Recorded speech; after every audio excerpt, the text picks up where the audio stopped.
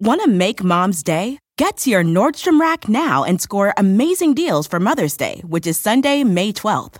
Find tons of gifts from only $30 at Nordstrom Rack. Fragrance, jewelry, luxury bags, activewear, beauty, and more.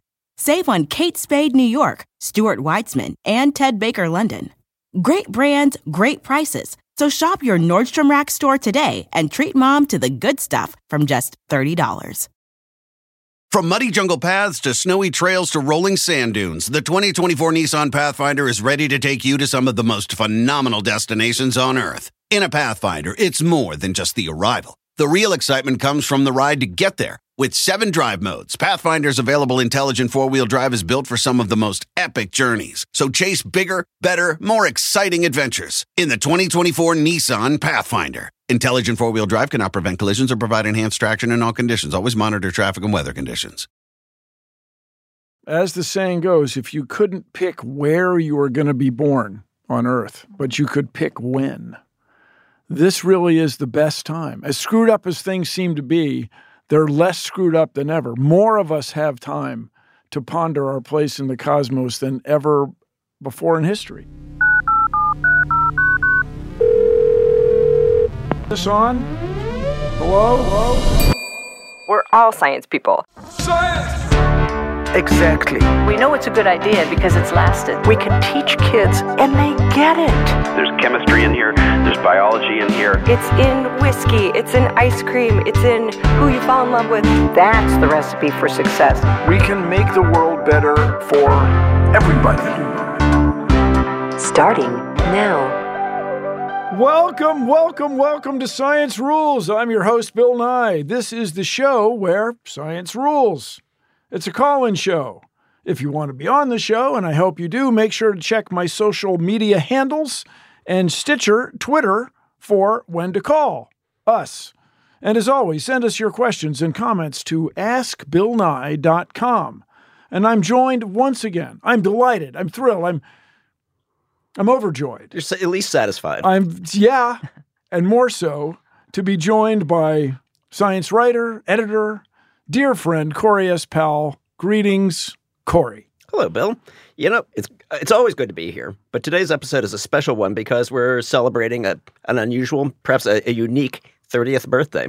A birthday? An orbit around the sun? A billion kilometers? Special birthday episode. For whom? Of the Hubble Space Telescope. Oh! Yes. Itself. Launched aboard the Space Shuttle in April of 1990. So back in the 20th century. Back in the 20th century. So happy birthday, you big 12-ton hunk of glass and metal. Well, it's romantic. It is romantic. It's beautiful. But it's still up there working. Which is amazing. And here to talk about it, and I guess to celebrate it, the famed telescope, is astrophysicist at NASA's Goddard Space Flight Center, the senior project scientist for the Hubble Space Telescope, Dr. Jennifer Weissman. Greetings. So what does it mean to be the senior project scientist? What is that? Do you get to call the shots? Well, not exactly. So there are hundreds of people who support the Hubble Space Telescope mission. And they work for you. Not exactly. They work for you, the taxpayers, but we have engineers, scientists, managers, public relations folks, all kinds of people who work together to make Hubble work. But I work with a small team of scientists at NASA's Goddard Space Flight Center called the Project Science Team, and we're just basically the science eyes trying to make sure that the mission is being as scientifically productive as possible. And Goddard Space Flight Center is in Greenbelt, Maryland? That's right. Just north of Washington. Yeah. And it's huge. Goddard Space Flight Center has thousands of people working on all kinds of missions related to studying space and studying Earth from a scientific perspective. So we as a center manage and are preparing dozens of satellites and probes to study everything from the sun, heliophysics, to distant space, astrophysics, and planetary science, and Earth science, looking back at our own planet. So I just remind everybody, whether you're from the U.S. or not, just people think of the space program, they think of NASA, they think of Houston. That's right. Where they once had a problem, and or where a problem was reported. or Florida, where launches are launched, or perhaps some people, Jet Propulsion Lab in California someplace. Pasadena. Yeah, but the huge, the Hubble, which is among the most successful missions ever flown, is run out of Goddard Space Flight Center in Maryland. That's right. So Hubble, before it was launched, was developed in large part at Marshall Space Flight Center, and then from Alabama, launch, Huntsville. That's right. And from launch onward, it's been operated from Goddard Space Flight Center, and we also work with an institute in Baltimore that actually runs much of the daily science operations of the mission, and that's called the Space Telescope Science Institute in Baltimore.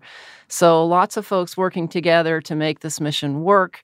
And yes, there are different aspects of NASA's mission, including, of course, the astronaut program, as you just mentioned, very exciting, and our goals of sending humans to the moon and Mars and so forth, and the science part of NASA, which I'm more involved with. And these are not separate. And I think the Hubble Space Telescope mission is a great example of how the astronaut program and the science program with NASA has all come together in very dramatic ways. And made some amazing discoveries. Absolutely. Now, changing the subject again briefly to me.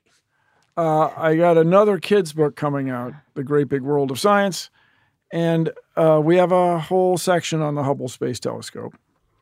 And the premise, what I started with, is the idea that the Hubble Space Telescope is a time machine. Absolutely. It's a wonderful time machine. So tell us about that. Well, of course, most people realize that when you look out in space, if you think about it a bit, you're looking back in time. Because, of course, it takes time for anything we're looking at for the light to travel to us. It's just that for nearby things, that time is kind of negligible. But when you're looking across vast distances of space, it takes more time for that light to get to you. And so you're seeing things as they were in the past when that light first began its journey. And Hubble, being such a sensitive telescope, is able to see not only distant stars in our own galaxy, but other galaxies, and not only what we might call, quote unquote, nearby galaxies, which for us might be a few million light years away, but we're also seeing... A few million light years. That's right. So a few million light years means you're seeing them a few million years in the past. That's right. It's taken a few million years for the light from that galaxy to make its journey through space to get to us. Okay, so this is nearby. That's nearby. Just a few million years. Even the Andromeda galaxy is about 2 million light years away. So everything is kind of like a portal to the past through astronomy. But now we are actually seeing galaxies that are billions of light years away. And this is wonderful because we can actually look at galaxies that are billions of light years away, both in space and back in time, and compare them to galaxies closer to us in space and time, and even to our own Milky Way, and see if galaxies have changed over cosmic time. So you're actually looking back most of the way to the time of the Big Bang? Yes, we are. So, and how do you know that? How do we know that we are looking most of the way back toward the beginning of time?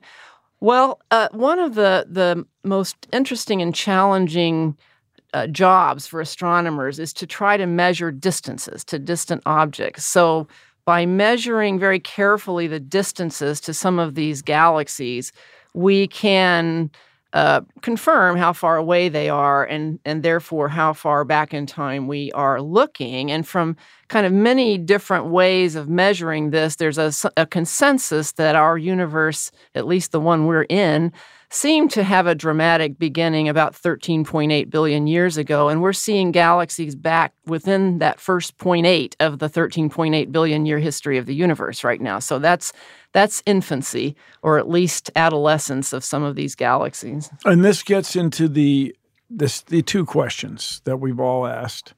The second one being, are we alone in the universe? Mm-hmm. But the first one for me is, where did we all come from? Yes. Yeah, where did all of this come from? Where did everything come from? And is it even meaningful to ask? And another thing I love to mess with, and then we'll talk about some technical details or engineering aspects of the telescope, but is it meaningful to say when such and such galaxy was formed, the ancient dinosaurs were walking on the Earth? Or is it that the galaxy, whatever it was, didn't form here until the light from that event got here? Right. This is the whole problem of what is now when you're looking at these Hubble images. Well, so presumably most of these galaxies that we're seeing from our perspective from the early universe, we're seeing them in their infancy or adolescence, these very distant galaxies. But that's just how we're seeing them now, because after the light has taken all that time to get here, presumably if you could suddenly blink your eyes and be in those galaxies, they would be as mature now as the Milky Way is now. So all of these galaxies. Wait, I want to follow this through. Okay. And then in continuing your eye blink, if they were looking back at us, they would look back at us and see us as this infant galaxy from a time maybe before there even was an Earth. That's right. So there may be beings in some very distant galaxy that are right now having a discussion about this interesting infant galaxy across the universe that happens to be ours from a long time ago. Bill, I don't think that sound effect has ever been so well earned as it is right now, because this is mind-bending stuff. It's so far outside of human experience.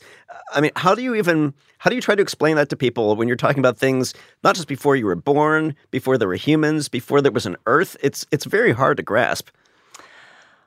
Well, actually, I don't think it is that hard to grasp. Once you realize this whole time machine aspect, that it's taken time for the light to make that trek across space, then I think it makes some amount of sense. Now, just because it makes some amount of sense doesn't mean that we can really grasp this in our minds. And I have trouble just grasping the numbers of galaxies that we're seeing. I mean, Hubble, even in a small field of view, can see thousands of galaxies. And if you extrapolate that across the whole sky, take a look, for example, at this famous image of the ultra-deep field that Hubble is famous for. Yeah, we're going to want to hear more about that in a minute. It's a sample of galaxies, but it just gives you a visual image that relates to the numbers, where we actually believe that there are hundreds of billions of galaxies in the observable universe. You say believe. We've observed hundreds. Well, we've observed as many as we've been able to, more or less, but from that we can infer that there are more. So there are some galaxies that are presumably too faint or distant for us to see right now, and yet that doesn't mean they are not observable. And in fact, there's a future telescope about to be launched next year, the James Webb Space Telescope, that should be able to pick up some of the most distant galaxies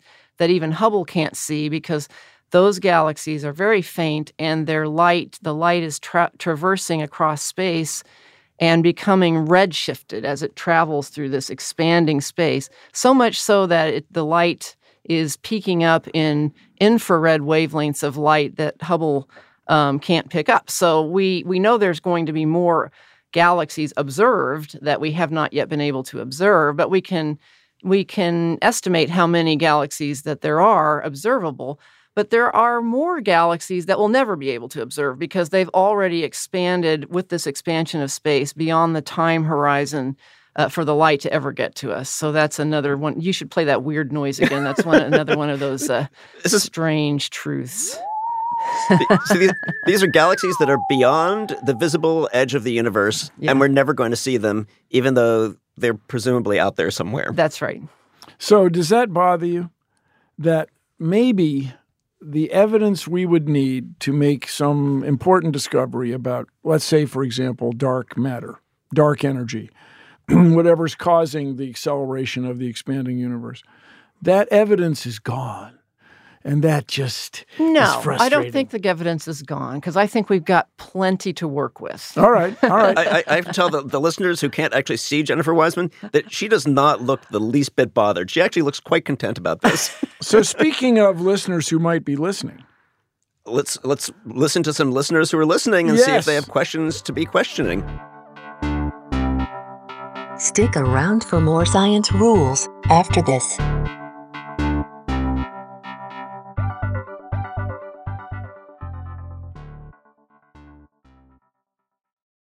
Want to make Mom's day? Get to your Nordstrom Rack now and score amazing deals for Mother's Day, which is Sunday, May 12th. Find tons of gifts from only $30 at Nordstrom Rack. Fragrance, jewelry, luxury bags, activewear, beauty, and more. Save on Kate Spade New York, Stuart Weitzman, and Ted Baker London. Great brands, great prices. So shop your Nordstrom Rack store today and treat Mom to the good stuff from just $30.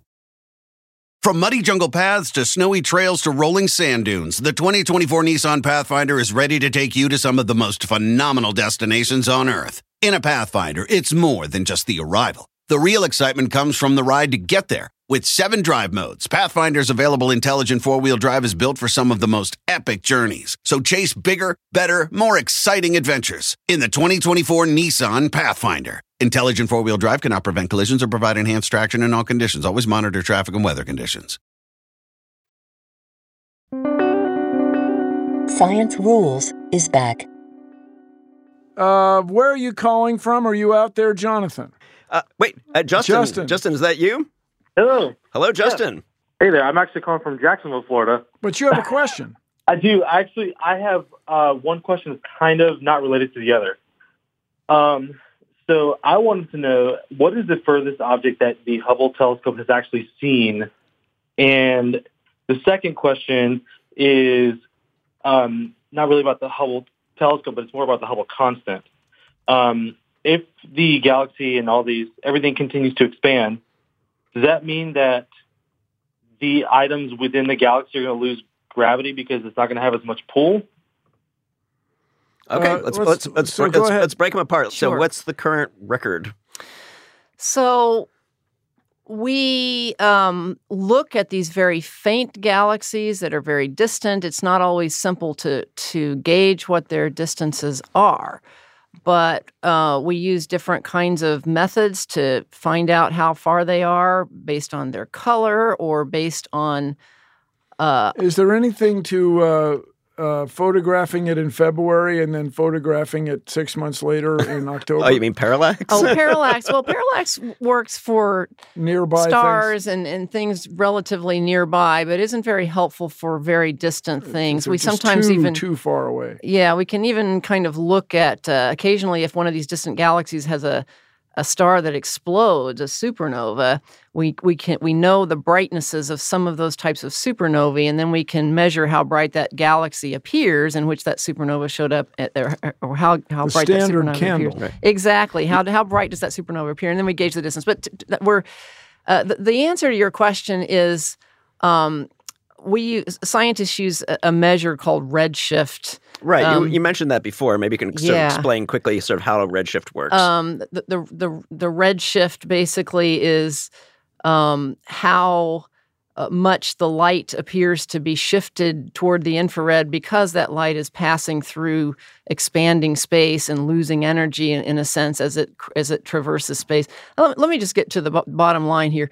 We're seeing galaxies. We think more in terms of light years and time than in terms of miles and kilometers because it kind of gets meaningless at a point. So let me put it this way. For a universe that is about 13.8 billion years old, we're seeing back to about galaxies at about 13.4 billion light years away. That would be probably the distance records that we're getting. So what is it? That's like 97, 98% of the way back to the time of the Big Bang. It's astonishing. So how do you tell that it's not all the way back to the Big Bang? Well, for one thing, we know our limits. We know our limitations. So we know that Hubble cannot see galaxies that are redshifted beyond the wavelength range that Hubble can see into the infrared part of the spectrum. And then also we know that it takes some time from the beginning of the universe for galaxies to be able to form. And so that's one of the hopes of the new James Webb Space Telescope being launched next year is that it can carry on kind of beyond what Hubble can see to see what we call proto-galaxies, the first kind of rough collections of stars and gas that are coming together to form galaxies so we can answer these questions a little bit better. But at some point you get to the point where there aren't there isn't enough material to have what we might call a galaxy. We're really interested to know when the first stars turn on from the first gas, and the first gas has to form when the universe has cooled off enough from its beginning to enable atoms to kind of exist and coalesce due to gravity. So there's several stages of the process that have to happen before you get what we might call a galaxy or a proto-galaxy, and that takes at least a couple 100 million years. So you're in search of the first light in the universe, in a sense, or the first starlight. The first starlight. Yeah, that's a good way of putting it. Now, we kind of correlate this with something called the cosmic microwave background radiation, which is exactly. So this is something that Hubble is not used for, but other telescopes are tuned to see some of the leftover radiation from almost the very beginning of the universe, the first time radiation could kind of escape from the beginning conditions of the universe. And that... So we're really going through the very, very early history of the universe now. So tell us, if I understand your question, Justin, tell us about the Hubble constant. Oh, yeah, the second part of the question. Well, yeah, I wasn't sure if I understood it correctly, but I know that as far as the Hubble constant, everything's expanding at a certain rate. Correct. Well, it's expanding at a certain rate, measured to be something on the order of 72 kilometers per second per megaparsec, although that number varies. Or is it 68? Depending on what we're measuring it with, and this changes a lot, so I tremble to say a number exactly on the air. But I think the key point is that the universe is expanding. It has been expanding. Yes. It's continuing to expand. I think that's kind of at the core of your question, right? And the Hubble constant is basically measuring how fast the universe seems to be expanding right now. But the universe, apparently the expansion rate has varied over time. And so it's very interesting as we look back at these distant galaxies and measure their distances and their what appears to be a radial velocity for these galaxies, although what's really happening is these galaxies are caught up in space, and it's space itself that's expanding. But measuring those numbers, we can kind of create a cosmic history of how fast the universe has expanded at different epochs of time. And it's very interesting. Come on, we're talking about space itself is expanding, which is stretching light waves so they appear in the below red, the infrared, instead of the red. And we're talking like it's just a day at the office. This is amazing. And these discoveries were enabled by Hubble. Okay, right? so and other telescopes. Well, okay, so let's sort of put these pieces together. So we have a universe that's expanding. The expansion of the universe right now seems to be speeding up.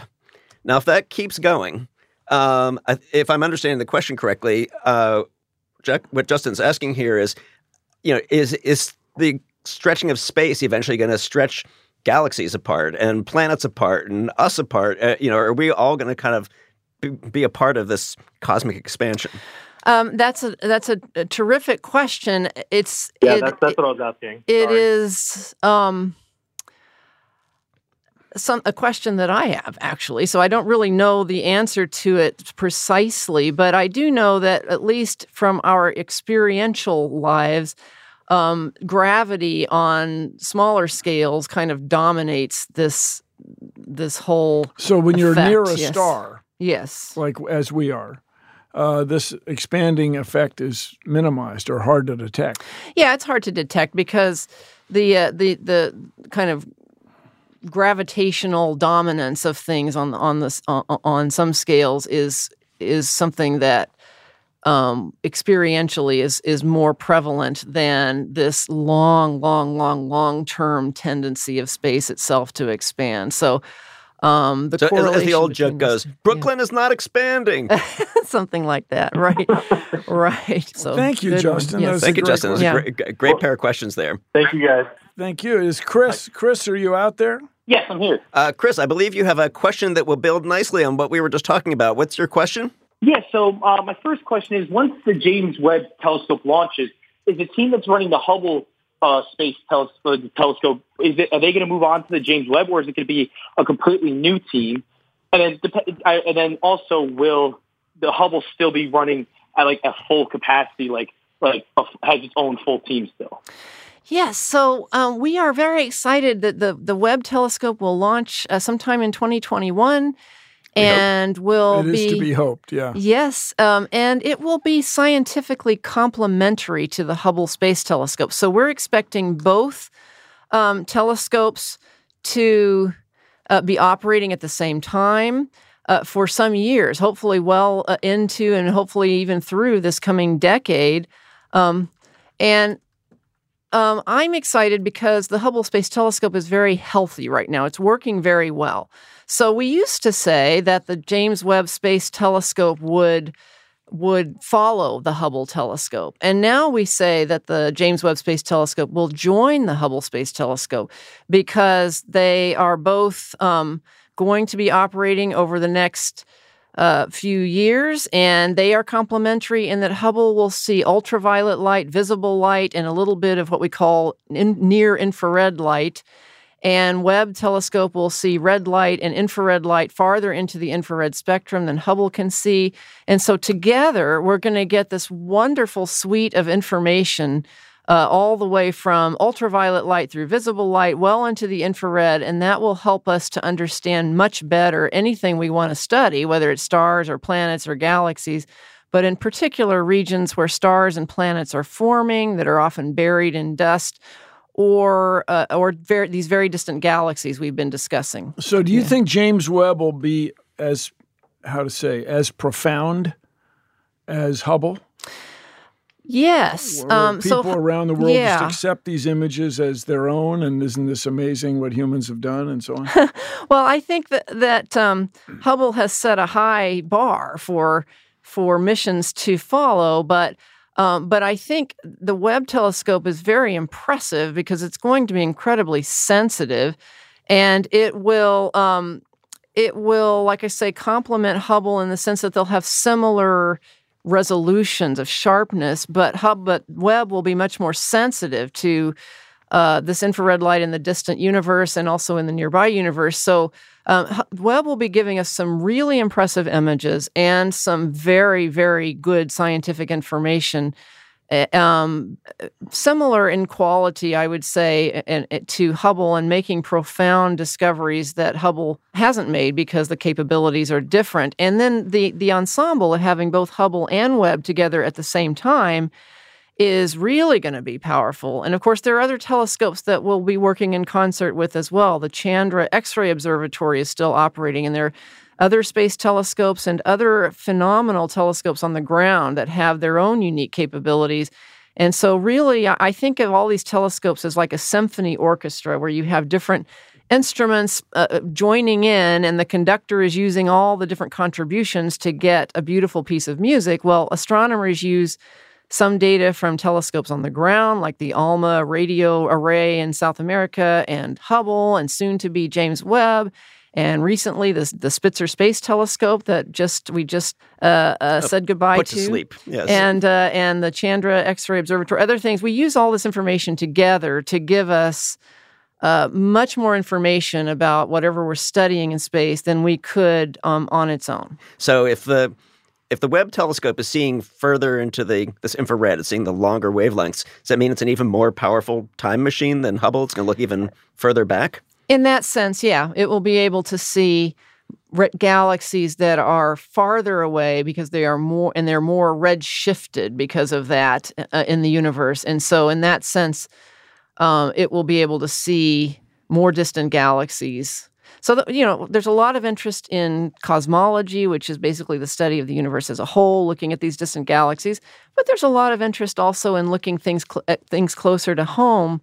And I will say one of the hot topics for the Hubble telescope that we never planned when Hubble was launched decades ago is the study of exoplanets. So it's a whole different type of science area, but it is the study of planets orbiting stars other than our sun.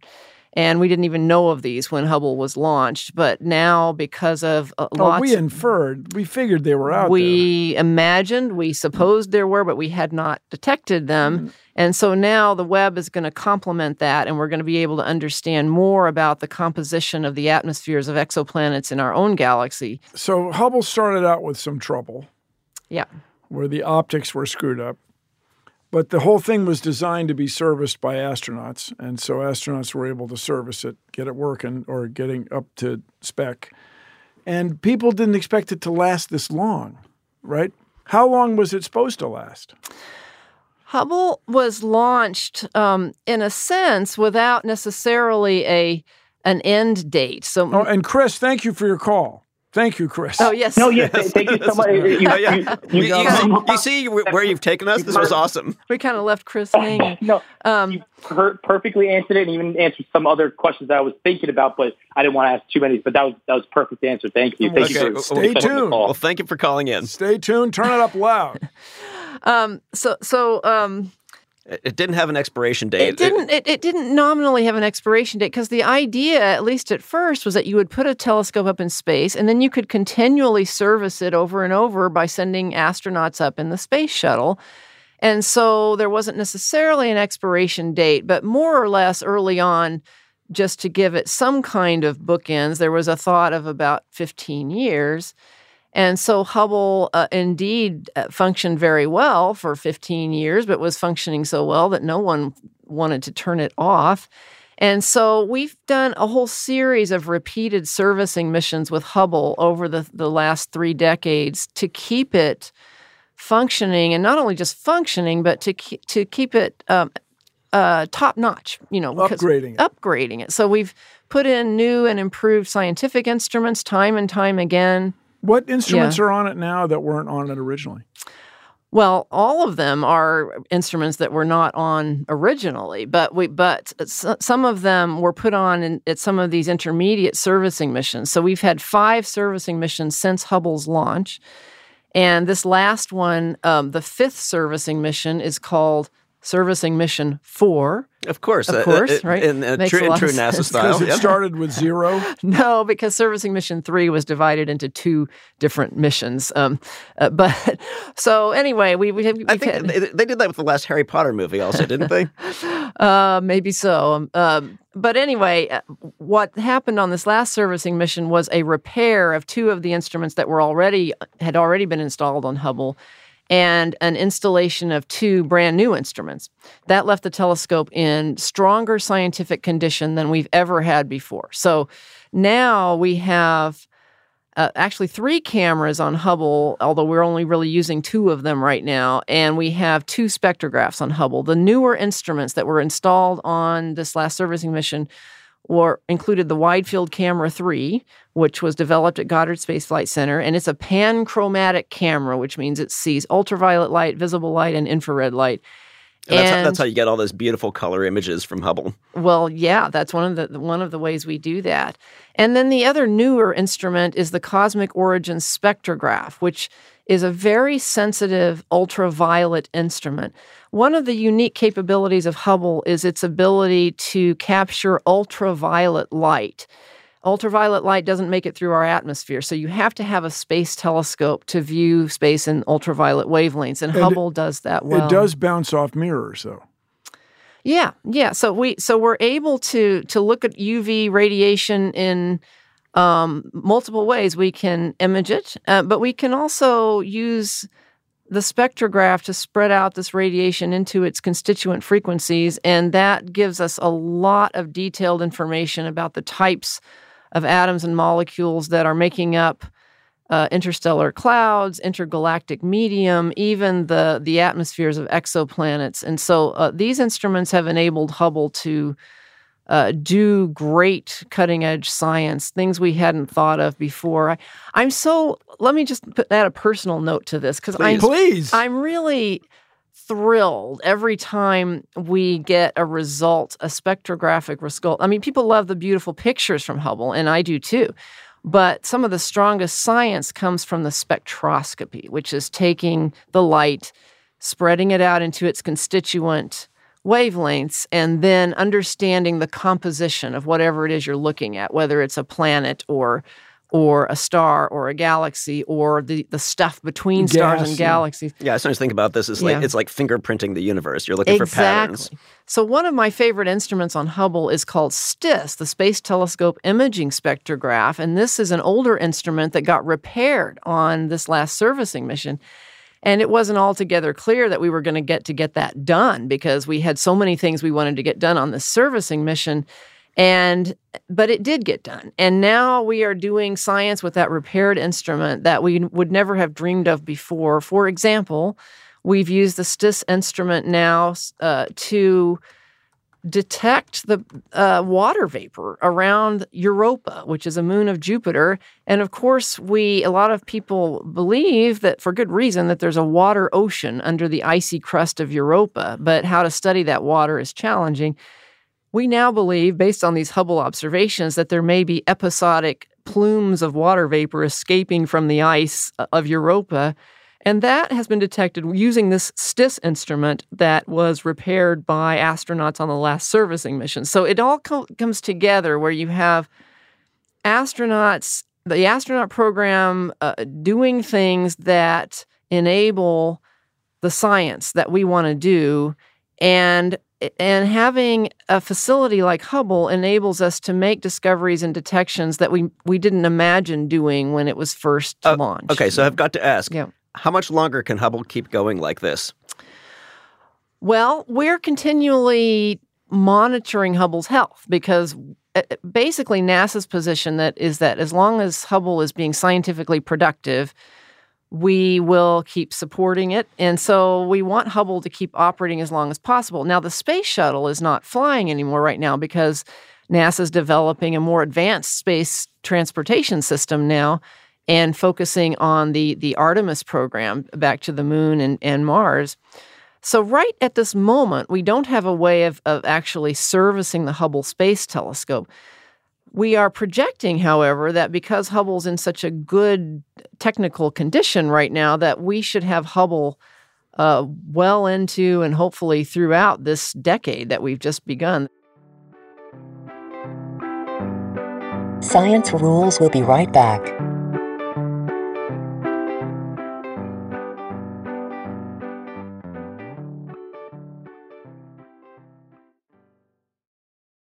Want to make Mom's day? Get to your Nordstrom Rack now and score amazing deals for Mother's Day, which is Sunday, May 12th. Find tons of gifts from only $30 at Nordstrom Rack. Fragrance, jewelry, luxury bags, activewear, beauty, and more. Save on Kate Spade New York, Stuart Weitzman, and Ted Baker London. Great brands, great prices. So shop your Nordstrom Rack store today and treat Mom to the good stuff from just $30. You're listening to Science Rules. So we have another call. I believe we have Jeff. Hey, how you doing? You are there. Jeff, where are you calling from? I'm calling from Silver Spring, Maryland. Right down the road from Greenbelt. I used to live in Chevy Chase. Yeah. I used to get my haircut in Silver Spring. There's a subway stop there. But you have a question. Yeah, so, the images from the Hubble make it kind of very easy to think of like large parts of the universe, galaxies and things, as being very dynamic. And I was wondering if we should be thinking about things like the cosmic microwave background in that same sort of like dynamic mindset, or if it's something that's much more static. Oh, well, that's a very good question. What a huge question. That's cool. Sure. So the cosmic microwave background radiation is kind of an imprint from the first time in the early universe when radiation could kind of escape and flow freely, basically. And right, so it really is a snapshot. It really is kind of like from a moment. Well, in a sense, but it's filling all the space around us. And the fact is that since the universe has been expanding, that radiation has what we call cooled because it's in this kind of expanding space. And that's why at this point, the only way to see it is through special kinds of detectors that can see things very faint and very cold. Wait, so there's a temperature of space? Well, there is. There is a temperature of space, and this background radiation is something like less than 3 Kelvin degrees. So it's really, really cold, but it's not zero. And in fact, we can look around with microwave background detectors, special telescopes, not the Hubble, but other telescopes, and map out, you see this radiation in any direction you look, but you can kind of see that there's tiny variations in this ultra-cold temperature of this radiation. And when you map out and calculate the size scales of these different patches of tiny temperature variations, it tells us something about what was going on even back then, that there were some inhomogeneities in this kind of temperature distribution. There's like some lumpiness. There was some unevenness in the universe. Well, in the temperature scale, and that led to what you might call lumpiness, or a distribution in the subsequent material that formed in the early universe. So you've got energy, radiation, and then you've got matter forming as the universe cooled, and that matter formed in basically cooler spots. Spots where matter could more easily gravitationally coalesce. So we are learning something about the subsequent dynamics of the radiation from the early unit, the energy that basically gave us also mass eventually. So by looking at it. Yes. To Jeff's point, have we seen it change in the last 30 years? Have we seen a significant change? Well, no, I wouldn't put it that way, because we're kind of looking at things again. That are billions and billions of years old. The imprint of the early universe, and inferring from that what that predicts about what we see in terms of the distribution of mass now, and what we measure for the expansion rate. This is getting back to our earlier conversation about the Hubble constant. What we're actually measuring in the current universe is a slightly faster rate of expansion than what you might predict from all these models. So and everything. Who's right? Who's wrong? What's going on? So this is what we call a delicious dilemma in astrophysics, that we need to understand why the predictions that we get from measuring, or what we measure from the cosmic microwave background radiation relevant to the Hubble constant, differs from what we're actually measuring in the local universe about the Hubble constant, using different methods, using measurements that include Hubble Space Telescope. So is this this mysterious business of dark matter and dark energy? Well, it has to do with all of that. So dark matter and dark energy throughout the history of the universe are kind of in a cosmic tug of war. So most of the matter in the universe we think is unseen. We call it dark matter. Most of the stuff in the universe, if you think of matter and energy together, kind of in the same basket, the E equals MC squared basket kind of thing, most of that is energy that we kind of dub dark energy because we don't know what it is. But so all of this stuff is part of the dynamic evolution of the universe that Jeff was asking about. So over time, whatever dark energy is trying to push the universe apart. And whatever dark matter is it has a gravitational pull, so it's trying to pull things together. And these are kind of in a tug of war, and it appears that in the early universe, the dark matter was dominating and kind of slowing down the expansion rate of the universe. And then for the last few billion years, that's kind of turned around, and the expansion rate of the universe has started to accelerate. And so the dark matter is not having as much of a dominant effect as the universe gets more spread out. So it in space. So there is this kind of cosmic tug of war throughout time of this push-pull, and that's what we're trying to understand better by looking at how galaxies are distributed and trying to understand a little bit about how dark matter is distributed. Okay, so Jeff, we're giving you the 13.8 billion year dynamic history of the universe. Is that what you were asking about? Is this answering your question? Yeah, it definitely is, because I was curious if the snapshot essentially had changed with what we've looked at, or if it's just the scale is way too large for us to kind of be able to understand that. Well, I guess when you're like Dr. Wiseman, when you're talking about the universe cooling over time, over a 13 plus billion years, the 30 years that Hubble's been up there, or even the 30 or 40 years that we've been able to measure the cosmic microwave background, that's not a whole lot of time for things to change in the universe. No, we're not viewing it that way, because we're basically looking at the imprint from the early universe that's left over all around us, and that's not changing on that kind of time. But Hubble has seen some things change in the time it's been up there. Sure. So there's maybe not quite on that scale. One of the benefits of having had a telescope operational in space for 3 decades now, and maybe hopefully another decade to come, is that you can look at things over and over again and see if they change. So in our own solar system, we've been looking back at things like Jupiter and Saturn Which over was and over not again. in the original plan, right? Looking at planets.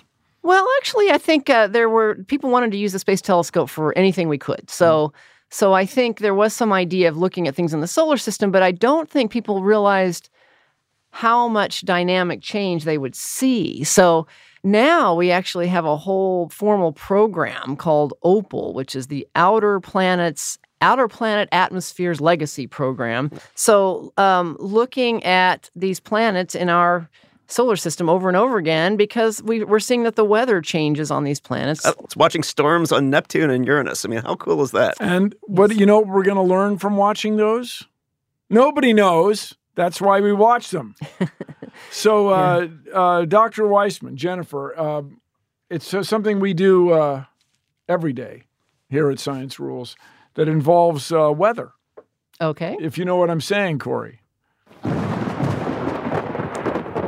Lightning round, yes, Bill. I sense lightning round, where we ask you the fast questions and you give us the fast answers. So thanks for the call, Jeff. It is time for some sparks to fly. Jennifer, Dr. Weissman, in your view, what is the least appreciated discovery made with the Hubble Space Telescope? Oh boy, you want me to answer these fast? This is really okay. What's the biggest discovery? I would say you could pick top 2 or 3 if you don't want to. I would say measuring the expansion rate of the universe, contributing to the discovery of the acceleration of the universe, which ended up with as a Nobel Prize-winning discovery, and also just Hubble's contributions to understanding exoplanets. Hubble was the pioneer in a tricky way of understanding atmospheres of exoplanets by looking at them when they pass in front of their parent stars. Hubble actually was the first telescope to confirm the existence of supermassive black holes in the centers of galaxies. Has the Hubble affected your view of the cosmos and our place within it? That's a wonderful question, and absolutely. And it was very difficult for someone to look at these images of active nebulae where stars are still forming, or these deep fields where you can actually see with your eyes thousands upon thousands of galaxies beyond our own Milky Way, and not be moved in some kind of way. So people are moved in different ways, enamored by the beauty, or feel a strong sense, sometimes of even insignificance in the face of the universe, or in different ways. For me personally, I think my sense is a sense of awe and wonder.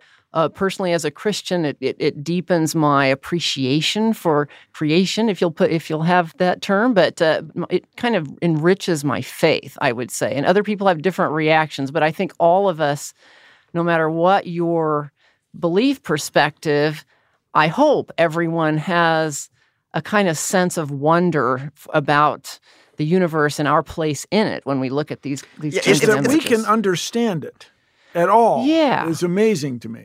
I think that, to me, that's actually how I answer the question when people say, don't you feel totally insignificant when you think about that we're on one little planet, around one little star, at the edge of one galaxy, and now we know there's hundreds of billions of galaxies, and our lifespans aren't very long, and aren't we just a big cosmic accident, and all of that. But in my philosophical view, so this is, not a scientific conclusion, but a philosophical conclusion, I actually think significance can be defined in ways other than, are we in the center, or are we, do we have long lifespan? There's other ways of defining significance. And one of them, I think, is the ability to kind of look around and learn and contemplate our origins, our past, our future, and ask these kinds of questions. Where did we come from? Why are we here? And to me, the ability to have the conversation like we're having right now, based on observations that were taken with technology, instrumentation that was built through the will of human beings who put their skills together and got support from the public to do this, that's a kind of significance. I'm going to slightly paraphrase the way Carl Sagan put it, but this is this place here on Earth where we are, this is the only part of the universe that we know of that's aware of itself.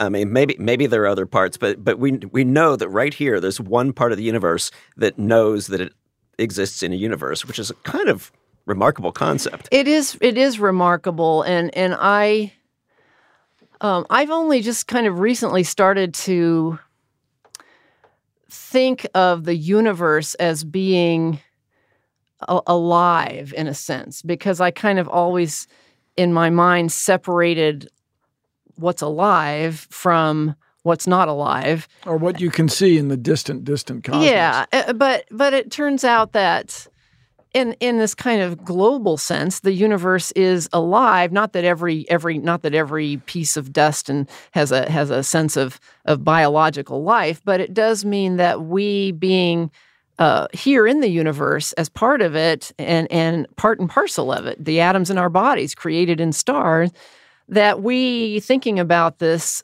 are part of this cosmic sort of life setting, and that to me is just fascinating, and it's gratifying to me. So I think this sense of gratefulness of being able to think about these things is, I hope, universal when people get the time. And I wish that more people, there are a lot of people in the world who don't have the luxury of looking at these images and thinking about these things. Yeah. But it's more than ever. As the saying goes, if you couldn't pick where you were going to be born on Earth, but you could pick when, this really is the best time. As screwed up as things seem to be, they're less screwed up than ever. More of us have time to ponder our place in the cosmos than ever before in history. Bill, it's the lightning round. Yes. It's alive. So, Dr. Weissman, Jennifer, what's the weirdest question anyone has ever asked you about the Hubble Space Telescope? I think people ask me sometimes if the Hubble has gone to the early universe or visited other galaxies and planets, and that's not necessarily a bad question if you don't realize that the Hubble Space Telescope doesn't actually traverse through space. It's actually orbiting around the Earth pretty close, but viewing distant space because the radiation is traveling from great distances to get to us. So in a sense, we're kind of lazy. We're sitting here orbiting the Earth, but receiving radiation that's come from far distances. In the universe. So if you could visit any place in the universe, where would you want to go? I've developed a soft spot for a galaxy that's poetically and beautifully named NGC 1309. Oh, boy. Yes. Oh, yeah. NGC 1309. Okay, why that one?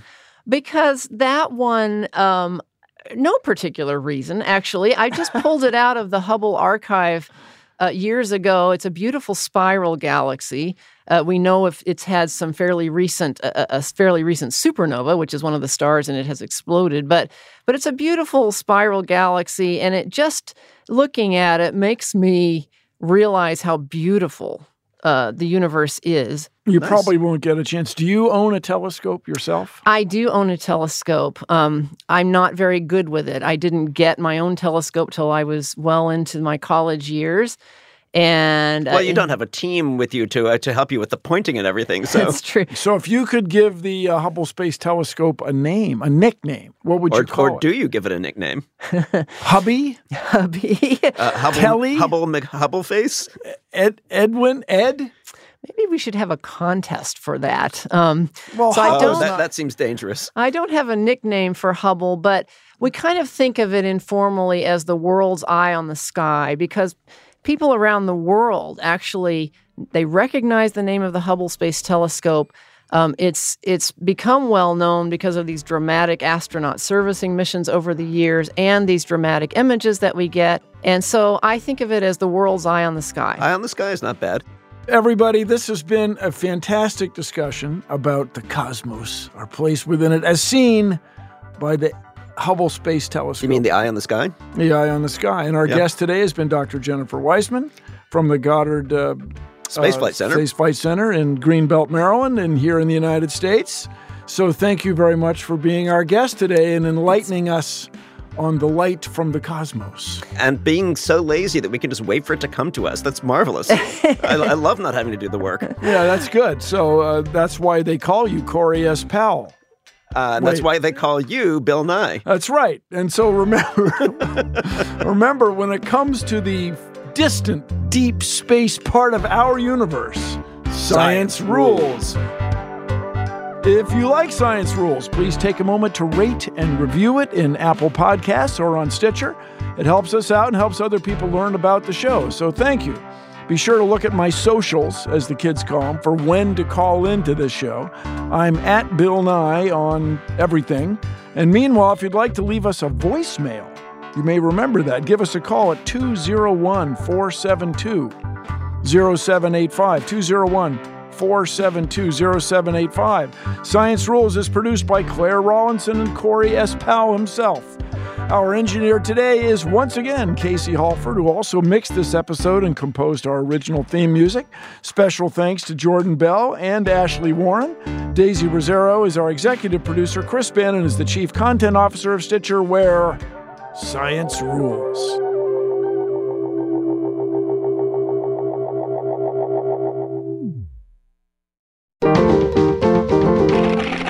Stitcher. Want to make Mom's Day? Get to your Nordstrom Rack now and score amazing deals for Mother's Day, which is Sunday, May 12th. Find tons of gifts from only $30 at Nordstrom Rack. Fragrance, jewelry, luxury bags, activewear, beauty, and more. Save on Kate Spade New York, Stuart Weitzman, and Ted Baker London. Great brands, great prices. So shop your Nordstrom Rack store today and treat Mom to the good stuff from just $30.